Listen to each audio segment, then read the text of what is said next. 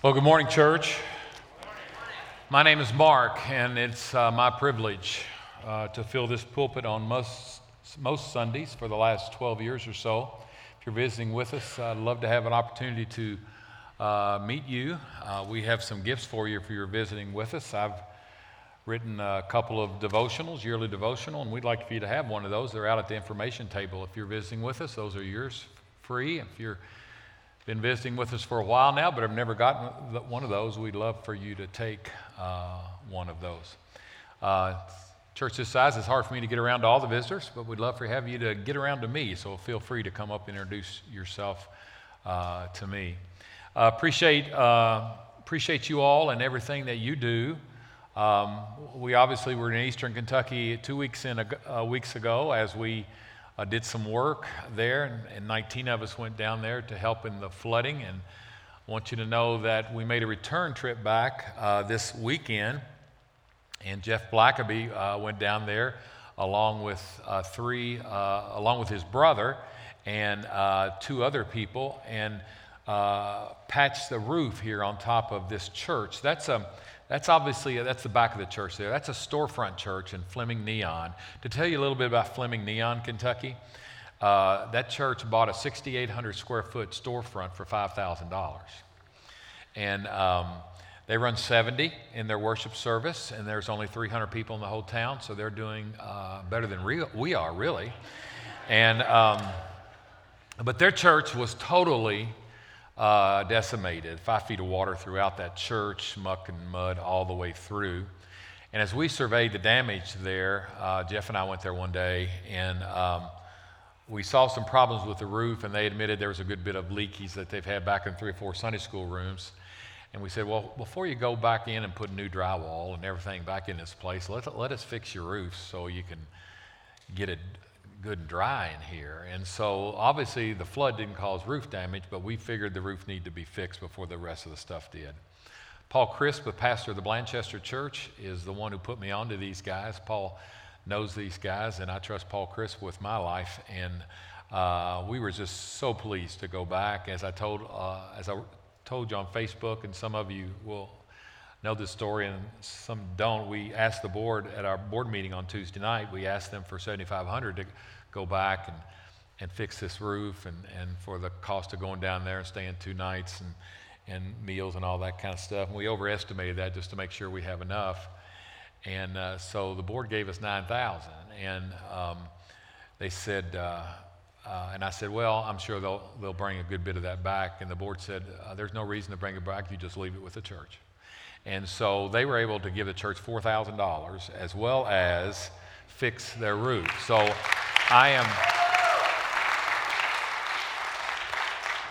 hopefully we not only fixed their roof, but we encouraged that church. And I don't see Jeff here today, so I think I told them to stay and worship with them today. They're meeting at a local Baptist church. And I told them to stay and worship with them today, and maybe they did that. And so just thank you for being so generous and in your giving, and then a board who's generous to help others. The purpose of a church is not to accumulate money, and we're always looking for ways to give money away. We've got a lot of cash on hand that I'm not sure is godly. We're not really saving for anything, and I'm not sure it's the best thing for churches to do to accumulate cash. So we're always looking for places where we can help people.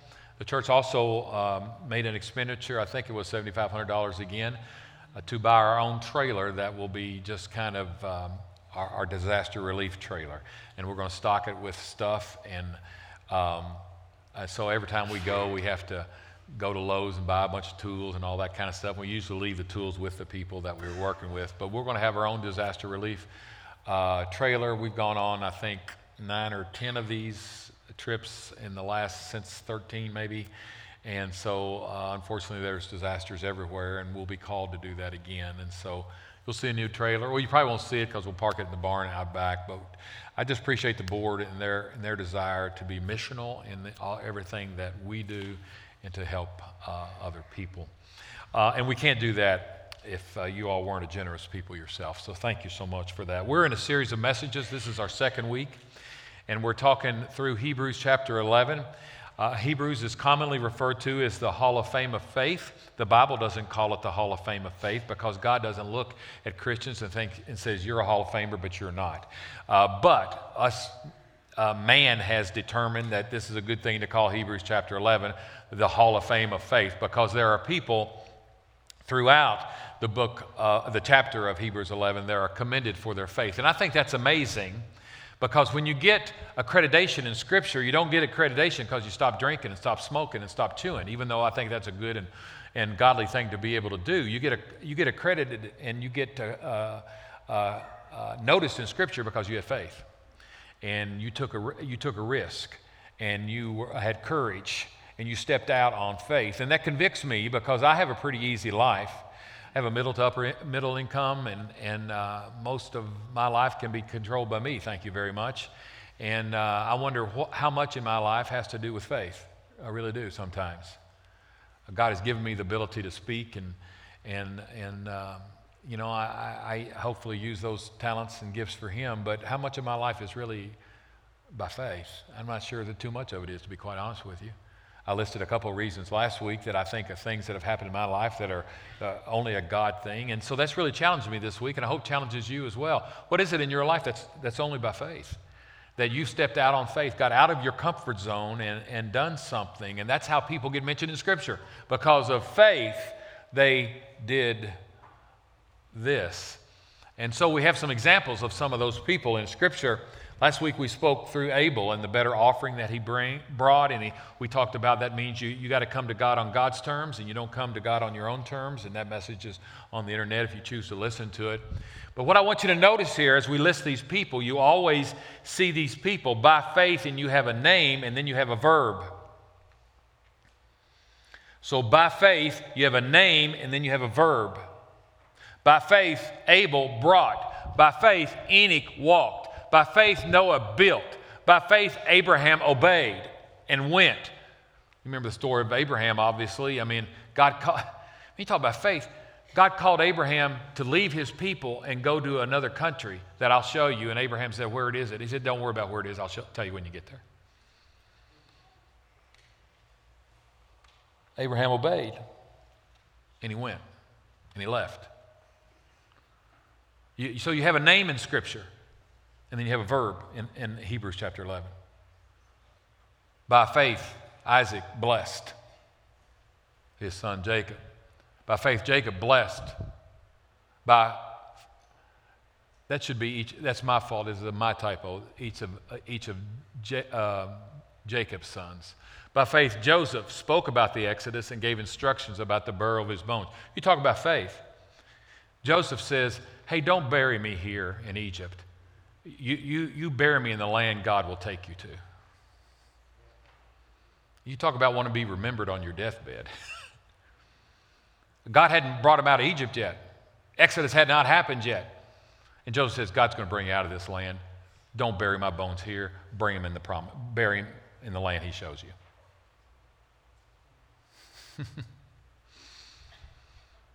By faith, Moses refused to be known as the son of Pharaoh's daughter, and the whole story continues after that. So if our names would ever show up in anything like the Hall of Fame of Faith, it would have to say, by faith, Mark, and then a verb. By faith, Karen, and then a verb. By faith, Mike, and then a verb. By faith, John, and then a verb. By faith, Brian, and then a verb. And that challenges me, and I hope challenges you. What in our lives is attributed to faith?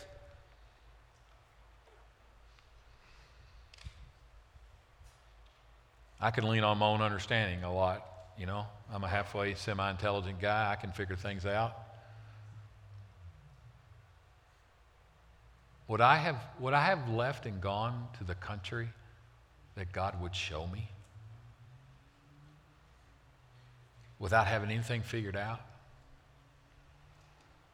Okay, God, where are we going? I'll tell you when you get there. Just go. And Abraham is now the father of many nations. He's the father of the Christian faith, he's the father of the Jewish faith, and some Islamic scholars would say he's the father of Islam as well. Because of his faith. Because of his faith. And that tells me something. That tells me something about faith because you have a name and a verb. That tells me that faith works. You understand what I mean by that? Faith works. There's this whole argument in Scripture, and it shows up in James chapter 2, but it shows up other places too, that there's this dichotomy and there's this conflict between faith and works. You have faith, I have works. Can works save you? Does faith save you? And there's this battle between faith and works, and there's no battle in Scripture. There's really not. Faith works. If you have faith, it will work out somehow in your life. If you have faith, it somehow will demonstrate itself in your life some way. Now, you aren't saved by that demonstration of works. You're saved for good works. Some people only think you're saved for heaven. Well, you are saved for heaven. But you're also saved for the person that you can be right here on this earth. Faith works. And you know that from several places in Scripture, but it's just over and over and over in Hebrews chapter 11, you see it. By faith, verb. By faith, verb. By faith, verb. Over and over and over again. James chapter 2, he starts arguing. There must have been a problem with this back in even in James's time when he wrote this. Some people says they have faith, and some people says they have works, and we still have that problem today. I mean, you ask the everyday, ordinary Joe or Jane person in the United States if they're going to heaven, and they'll say yes, and then you say why, and they'll give you a works answer. They'll give you a works answer. And I've told you 100 times, first person I ever led to the Lord back when I was just a little rookie, and I asked her that question. I said, if you die tonight, will you go to heaven? She says, yes. I said, why? And she says, because I forgive people. That's works. It's self-righteousness.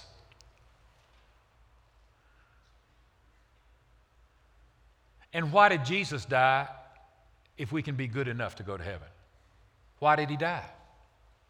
Wouldn't it have been a waste? Well, maybe Jesus died and then we got to help Jesus out a little bit. Maybe that's it. You think that's it, Mike? Maybe that's it. Jesus' death probably did like half of it, maybe. Isn't that blasphemy? So there's always been this problem between faith and works, and James tackles it in chapter 2 of the book of James. And James says this in chapter 2. He says, what good is it, my brothers and sisters, if someone claims to have faith but has no deeds? James says, can that kind of faith save them? If they have faith, but it doesn't show up in their life anywhere.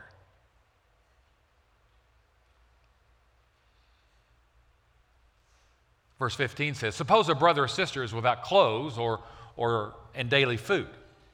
Verse 16 says, if one of you says to them, go in peace, keep warm and well fed, but does nothing about their physical needs, what good is that?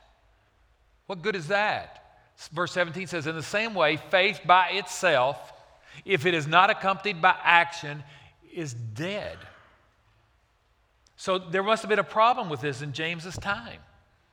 That people have said, yeah, I believe in Jesus. Yeah, I believe in God, but it didn't show up somewhere in their life. And so James is tackling this in biblical times, and we are still tackling it 2,000 years later. This is verse 18. It's one of the scariest verses in all of Scripture. 2:18. But someone will say, you have faith and I have deeds. He says, show me your faith without deeds, and I will show you my faith by my deeds. And then we get to verse 19, which is what I meant is one of the scariest verses. I'm sorry. You believe there's one God? He says sarcastically, good. Big deal. The demons believe that. So you know what that means? There are people that have a demonic faith.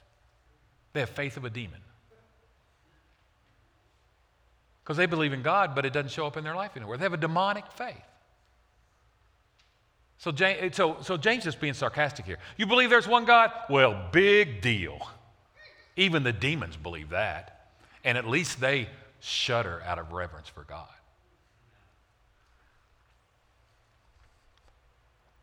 So we've always had this faith and works and faith and works. But if you go through all of Scripture and not just take one little verse out of Scripture, they're tied together. Faith works. Ephesians chapter 2, verse 10 says about me and about you, all of us that have been born again, not just all of us that come to church, all of us that have been born again.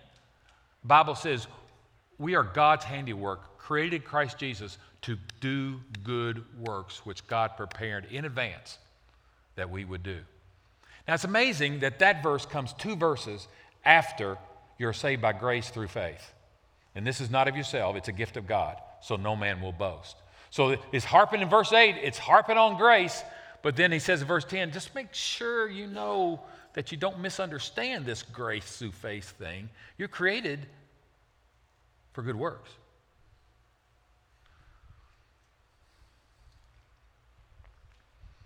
So I'm trying to tell you this morning that you just can't read Hebrews 11 and see by faith, Abel, verb. By faith, Joseph, verb. By faith, Noah, verb. Faith works. Titus chapter 2, verses 11 through 14, the first passage of Scripture I think I ever memorized. I've done a series on this passage. And Titus 2, 11 through 14 talks about the grace of God.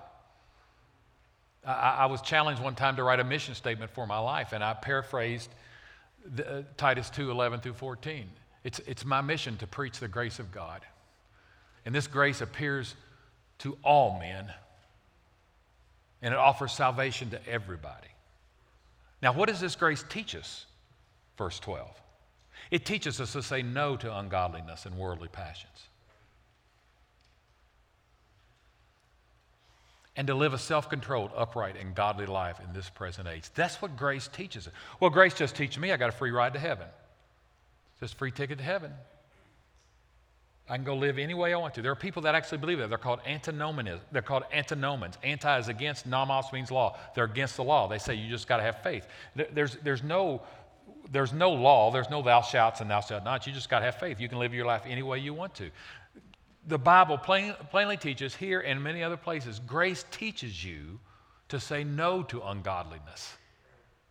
Does that mean we're perfect people? Of course not. There's not a single one of us, and I'll stand first in that line. But I know that grace teaches me, if I will appropriate that grace to my life, if I will live by grace, it teaches me to say no to ungodliness and worldly passions and live a self-controlled, upright, and godly life in this present age. Well, I'll be godly when I get to heaven. In this present age.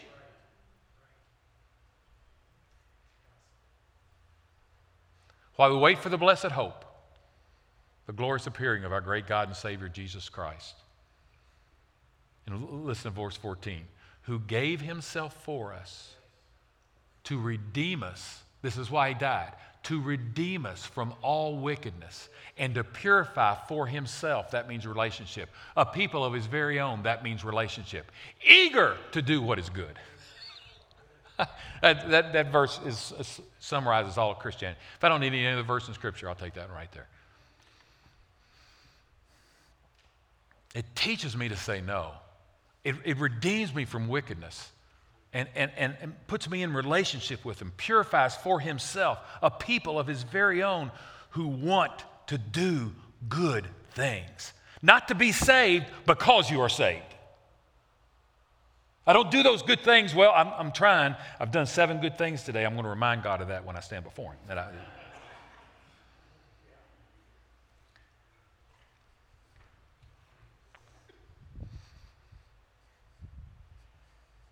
Faith works. Now, that's just my introduction to the message, by the way, right there. But that could stand alone right there. Faith works. I hope you take that with you. Faith works. Faith works. If you got faith, it'll show up in your life. It will. It just will. It can't help not to. It won't show up perfectly. That's why 1 John was written. That when we sin, we have an advocate from the Father, Jesus Christ,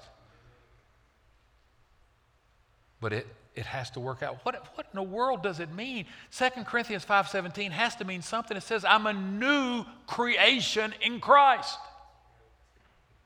All things have passed away. You know, if you just come to church, you don't get this. Because if the only thing you're doing is coming to church, you get a little churchianity. And you don't understand this. And you know why? You haven't been born again. You just get a little church. And as I said last week, church damns you to hell. Because church makes you think you're okay. And what church should do, what the preaching of the Word of God should do, is convict you that you're not okay and you need to lay yourself before the blood of Christ. Faith works.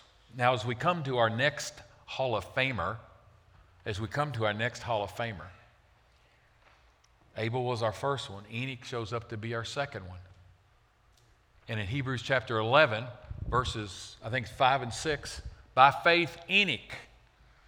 Now you said, well, was is not a verb there, Mark. Well, there's a whole big parentheses here. They're trying to tell you who Enoch is. And you got to know pretty much a good bit about your Bibles to know who Enoch is. Because he's not mentioned very much. I think he's in 9 verses. He's just mentioned in 9 verses in all of Scripture. By faith, Enoch was taken from this life, so he did not experience death. So basically, he was just walking one day and zip. I don't know how it happened.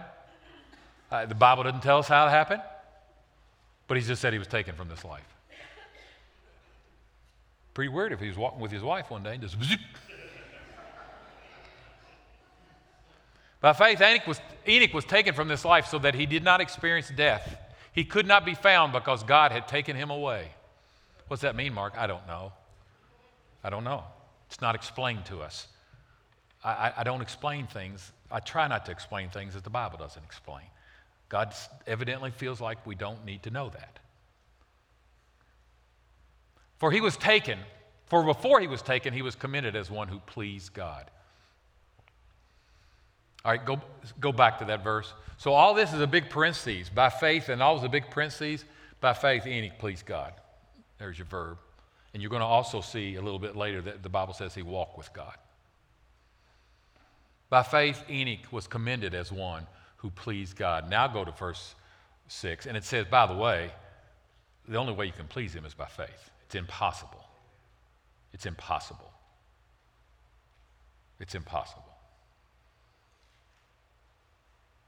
So the reason that we went to Kentucky was just because, I really like to work in the mud. I have a good time with the guys. Well, you didn't please God going down there then.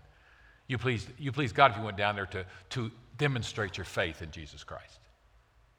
To somehow put a tangible witness. If you just went down there, well, I just like to shovel mud and hang out with the guys and have pizza at night. Well, good for you. I'm glad you came, but it did not please God. God is pleased when you act on faith. And that usually takes courage and a risk. And that's why it convicts me. Because I got a pretty comfortable life. So verse 6 again says, it's impossible to please God. Only through faith. Can we have it up there? And without faith, it is impossible to please God because anyone who comes to him must believe that he exists and that he rewards those who earnestly seek him. Now do me a favor. Amy, go to Genesis 5, 22 through 24 real quickly. And that's kind of out of order in what I told you to do. But when we look at other places that the Bible talks about Enoch, we get to Genesis 5. And we find out that Enoch, after he became the father of Methuselah, fascinating there, friends. You don't have to have too much of a brain to think that he wasn't walking faithfully with God before Methuselah's birth. There was a time and a choice and a decision that Enoch decided to walk faithfully with God. Why would God inspire the writer to say, after he fathered Methuselah, Enoch walked faithfully with God. 300 years, and he had other sons and daughters. The race was pure back then, and we didn't have all the impurities from disease and sin, and so people lived longer. And he lived 365 years total. Then verse 24 says, Enoch walked faithfully with God. And then he was no more. because God just kind of star-warded him right up to heaven. I mean, it just took him.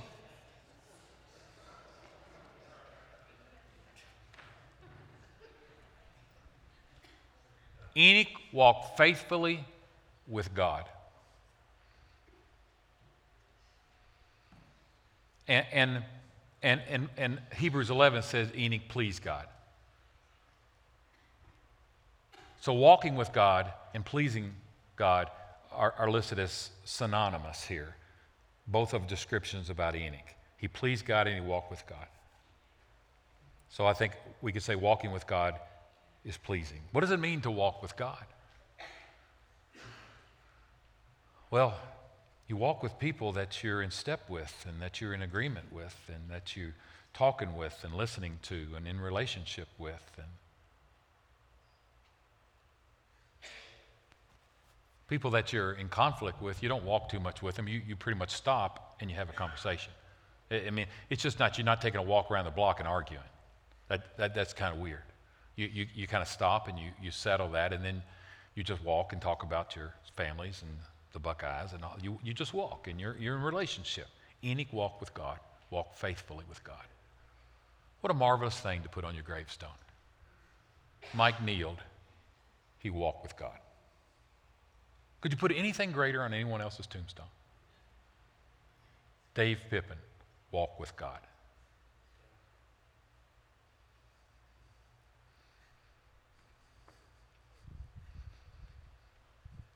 Rod Anderson came up to me after the first service and said, maybe it would say, Rod Anderson, still walking with God. That's good, isn't it?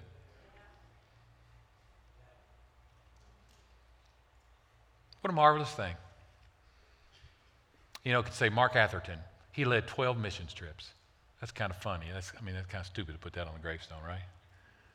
But it wouldn't be Mark Atherton. December 13th, 1958 to whatever death date, he walked with God.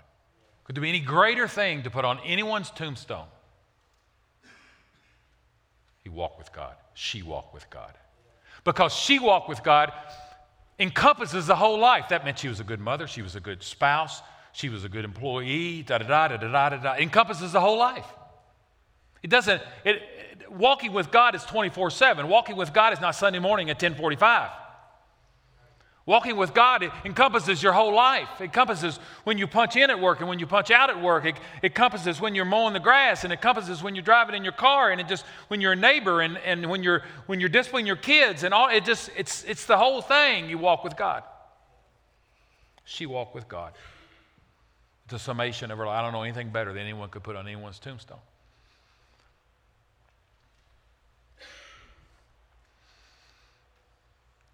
And do you remember what it says in Genesis? I think we have Genesis 3:8 up there maybe. You know, when Adam and Eve were in the garden and everything was really cool and they were walking in the cool of the day and they heard the Lord God coming as well. And then they were no longer in good relationship with him because they sinned. They hid from him. They weren't walking with in the cool of the garden anymore. They weren't enjoying fellowship with God like Genesis 2 tells us. They got out of step with God. And they hid from him. Do you know what? Guys, do you know something? Can I just be honest with you, Nazarenes? When you sin, you don't have to go hide from God. First of all, he already knows it.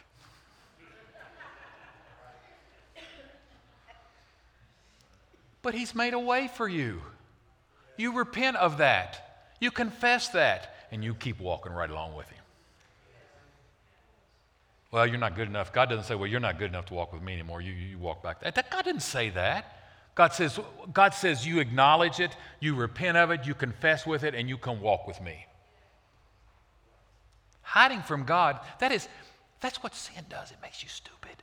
I mean, they're hiding from God. They're hiding from God. I don't know if I've ever preached a sermon from the book of Amos, but the book of Amos, chapter 3, verse 3, says, can two walk together unless they're have agreed to do so? Other translations say, can two walk together unless they're in agreement? What a cool description of the Christian life. She walked with God. He walked with God. And that's what we know. That's what we know about Enoch. Doesn't say Enoch built an ark, or doesn't say Enoch fought the battle of Jericho, or doesn't say that Enoch led the people out of Egypt. It just says, hey, he pleased God because he walked faithfully with God. Doesn't show with any big, huge thing that Enoch did. He didn't build an ark. Didn't do like Abraham. Went to the land that God would show him, left all of his people, took a few of his family with him, left all of his people and the gods that his fathers worshiped, and he's going off somewhere. He got no clue where it is because God told him to go. Doesn't say Enoch did that. It just says Enoch.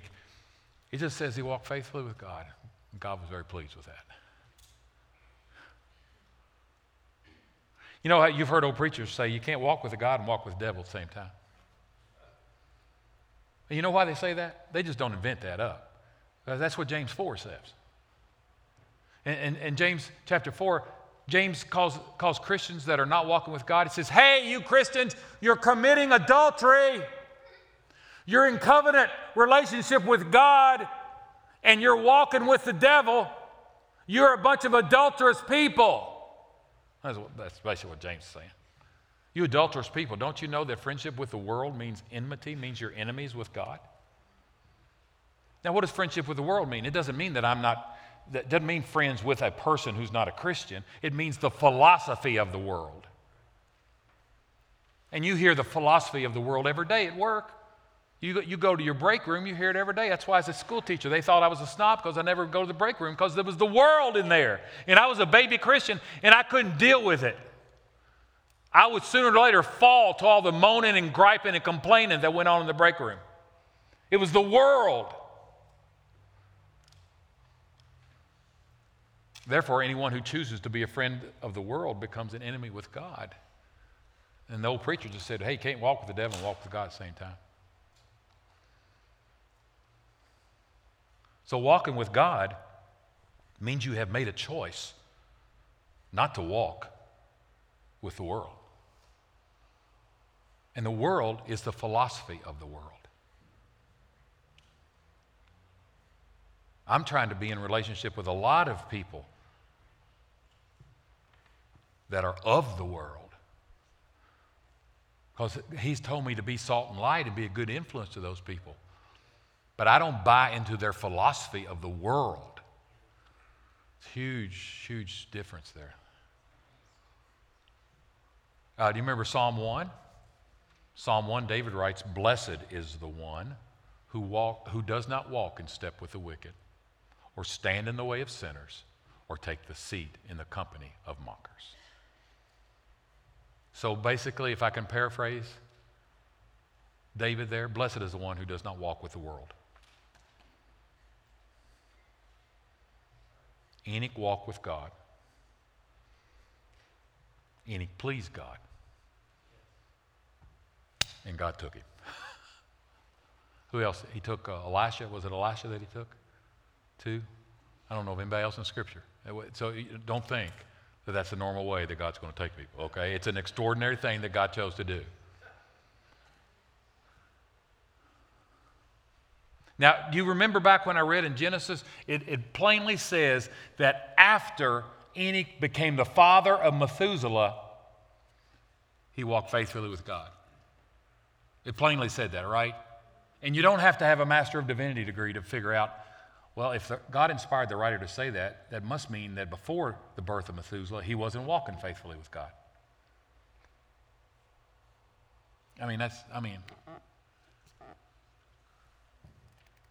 So that tells us something about Enoch that all of us can learn from his life.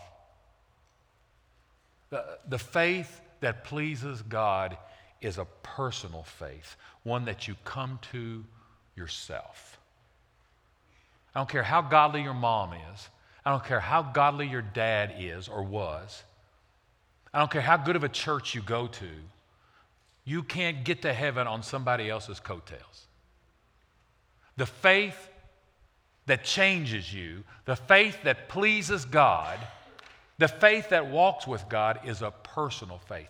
And that's why I said last week, and I know it's a rather stark statement, and you think I'm just trying to be provocative, but it's true.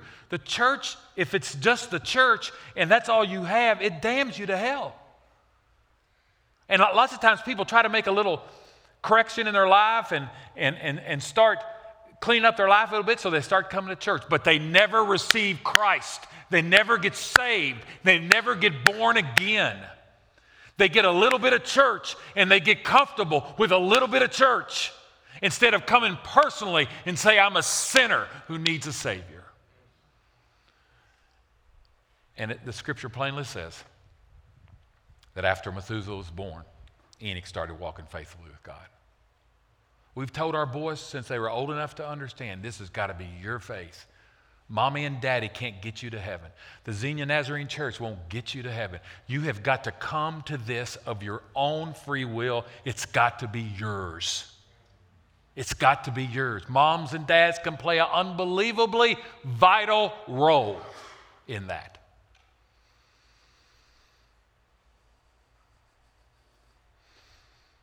But I got to come to faith myself.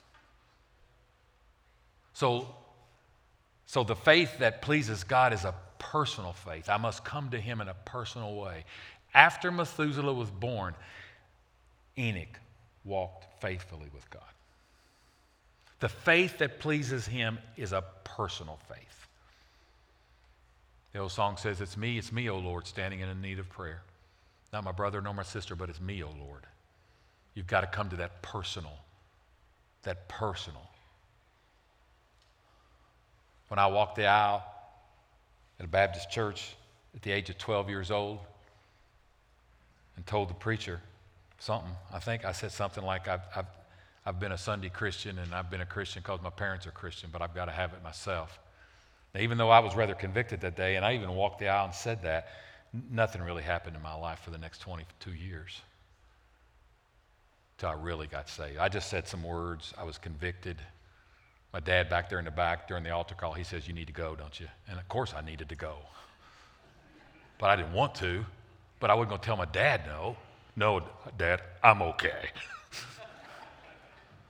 And so I walked, and my tears were not tears of conviction. They were tears of humility that it takes to step out that aisle and walk to the front. And I said some things that pleased the preacher, but nothing really happened in my life.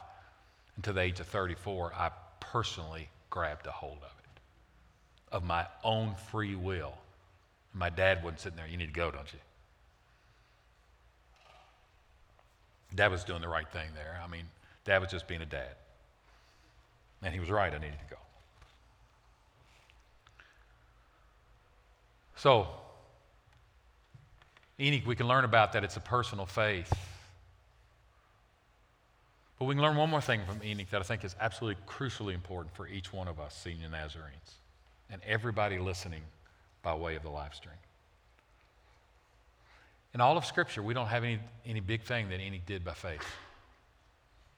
It just says Enoch walked faithfully with God and pleased God. It's all it says. It doesn't say that Enoch did anything big for God. He certainly didn't build an ark, certainly didn't fight the battle of Jericho, certainly didn't lead people out of Exodus, certainly didn't do like Abraham, let people wade. He didn't by faith be with lions in the lion's den. It doesn't say anything. It just doesn't say anything about his big acts of faith. You think somebody that shows up in the Hall of Fame of Faith should have done something big for God. The only thing it says is Enoch walked with God, and it pleased him. I've had a few people in my office from time to time. In fact, I just had somebody a few weeks ago, wasn't in my office, but it was outside, that said, I want to do something big for God. I think this is rather judgmental of me, but I'll be honest with you. I think that's rather egotistical. I think that's mostly flesh.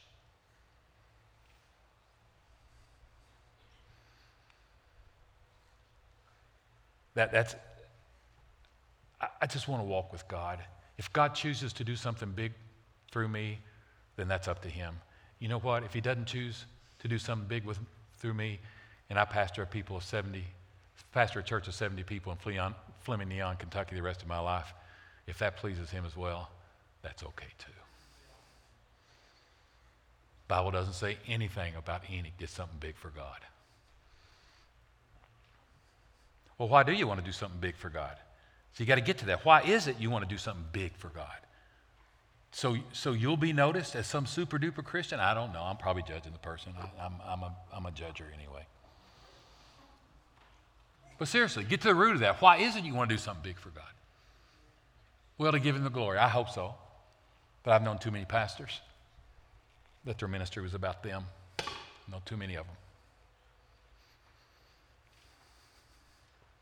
Ministry is about what they were doing for God. If God chooses to do something big through you, glory to God. If he doesn't choose to do anything big for you, and the only thing you do in your life is to walk faithfully with God, that pleases him. That pleases him. God is no more pleased with a pastor that pastors a church of 10,000 than he is the pastor that pastors 70 people in Fleming, Neon, Kentucky, if they both do it, if he does it faithfully. Because we have the ministries that we have because of what God gives us. And sometimes God gives us big areas to minister in, and some God gives us Fleming Neon. And like I said earlier, you could argue that guy in Fleming Neon is doing a heck of a lot better than our church is, because they got 70 people in a town of 300, and we got a little over 500 in a town of 25,000. If you just judge it by numbers, he's doing a heck of a lot better than we have. But you know what? He'll never make the top 100 list that we put in Outreach Marketing Magazine. Man makes that list up, by the way. God doesn't make that up. So because Enoch never did anything really big for God, we can learn something from him. Living by faith, walking with God doesn't require great acts of faith. Like big things. Big things. I've told you 100 times about the girl that came to my office 4 or 5 years ago. She said, I want to do something big for God. I said, you got a 5-year-old, a 4-year-old, and a 2-year-old. The biggest thing that you can do for God is direct them to Jesus. The biggest thing you can do for God is direct them to Jesus. Now, if God uses you in some other way, glory to his name.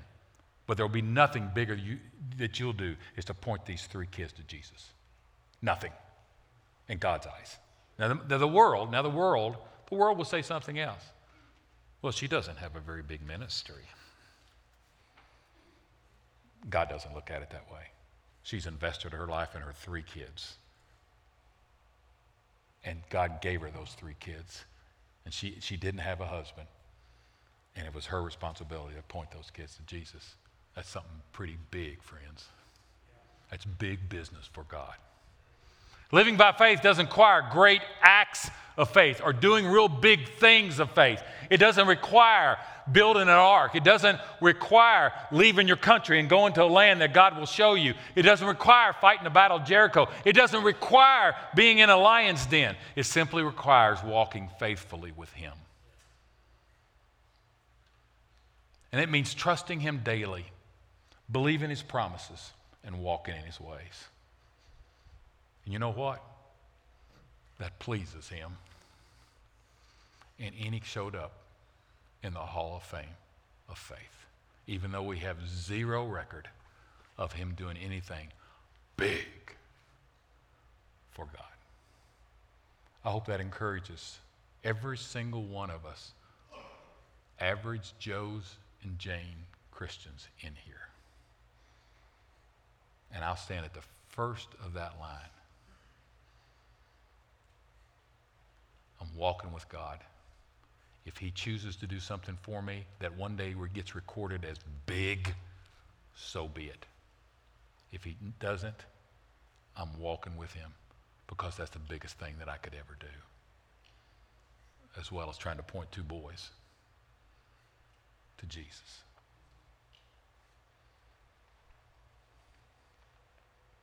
And the walk with God doesn't start with you cleaning your act up a little bit. Stop smoking, stop drinking, stop watching porn. All that's well and good. But that's not the way the Christian life starts. Christian life starts with Jesus. And your acceptance of what he did on the cross. And that's why we serve communion every single Sunday, to remind us this is the main thing. The main thing is not me doing something big for God. God may prompt me in that. But the main thing is me and Jesus in relationship with one another. And he's provided a way in that relationship. And the only reason I can walk with him is because he's forgiven my sins. Because as we sung earlier, he's holy. That means he's other. I cannot approach him in my own right. He's holy. We sing that and we sing it glibly and flippantly. He's holy. He's other. God is holy. There's places in Scripture where people tried to approach God and they had no business approaching God because they did not have the righteousness of God, and God just kind of like he just zapped them because they couldn't deal with his holiness. His holiness is not something to be fired up about. It's probably something to fear more than anything else. He's holy, and you've got to be changed to approach him. You've got to be changed to walk with him. And that changing comes with the blood of Jesus Christ. And you get adopted into his family. And so every Sunday we remember that the walk with Jesus starts with you faithfully saying, I'm a sinner and there's nothing I can do to please you in any kind of way that would make me acceptable to you. So I say, would you forgive me? I repent of my sins, which means, God, help me never to do it again. I repent of my sins, and I believe that Jesus Christ is the only payment for my sin. Without Jesus, I'm a goner. Without Jesus, I'm lost, because good works cannot save me. Without Jesus, I'm a goner, and that's why one of the reasons we do this every single Sunday. Our servers are coming to the table and will lead us through it again. Father, I've tried to preach the gospel today as best that I know how, or at least as best as you've revealed to us in Hebrews 11, 4, 5, and 6. And I just pray today that for us Christians, this will confirm our faith, maybe get us back on the road if we've taken a step off.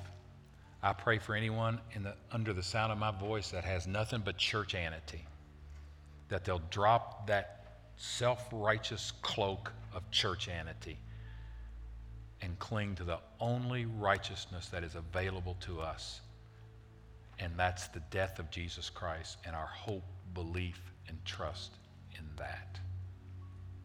Help us to walk with you,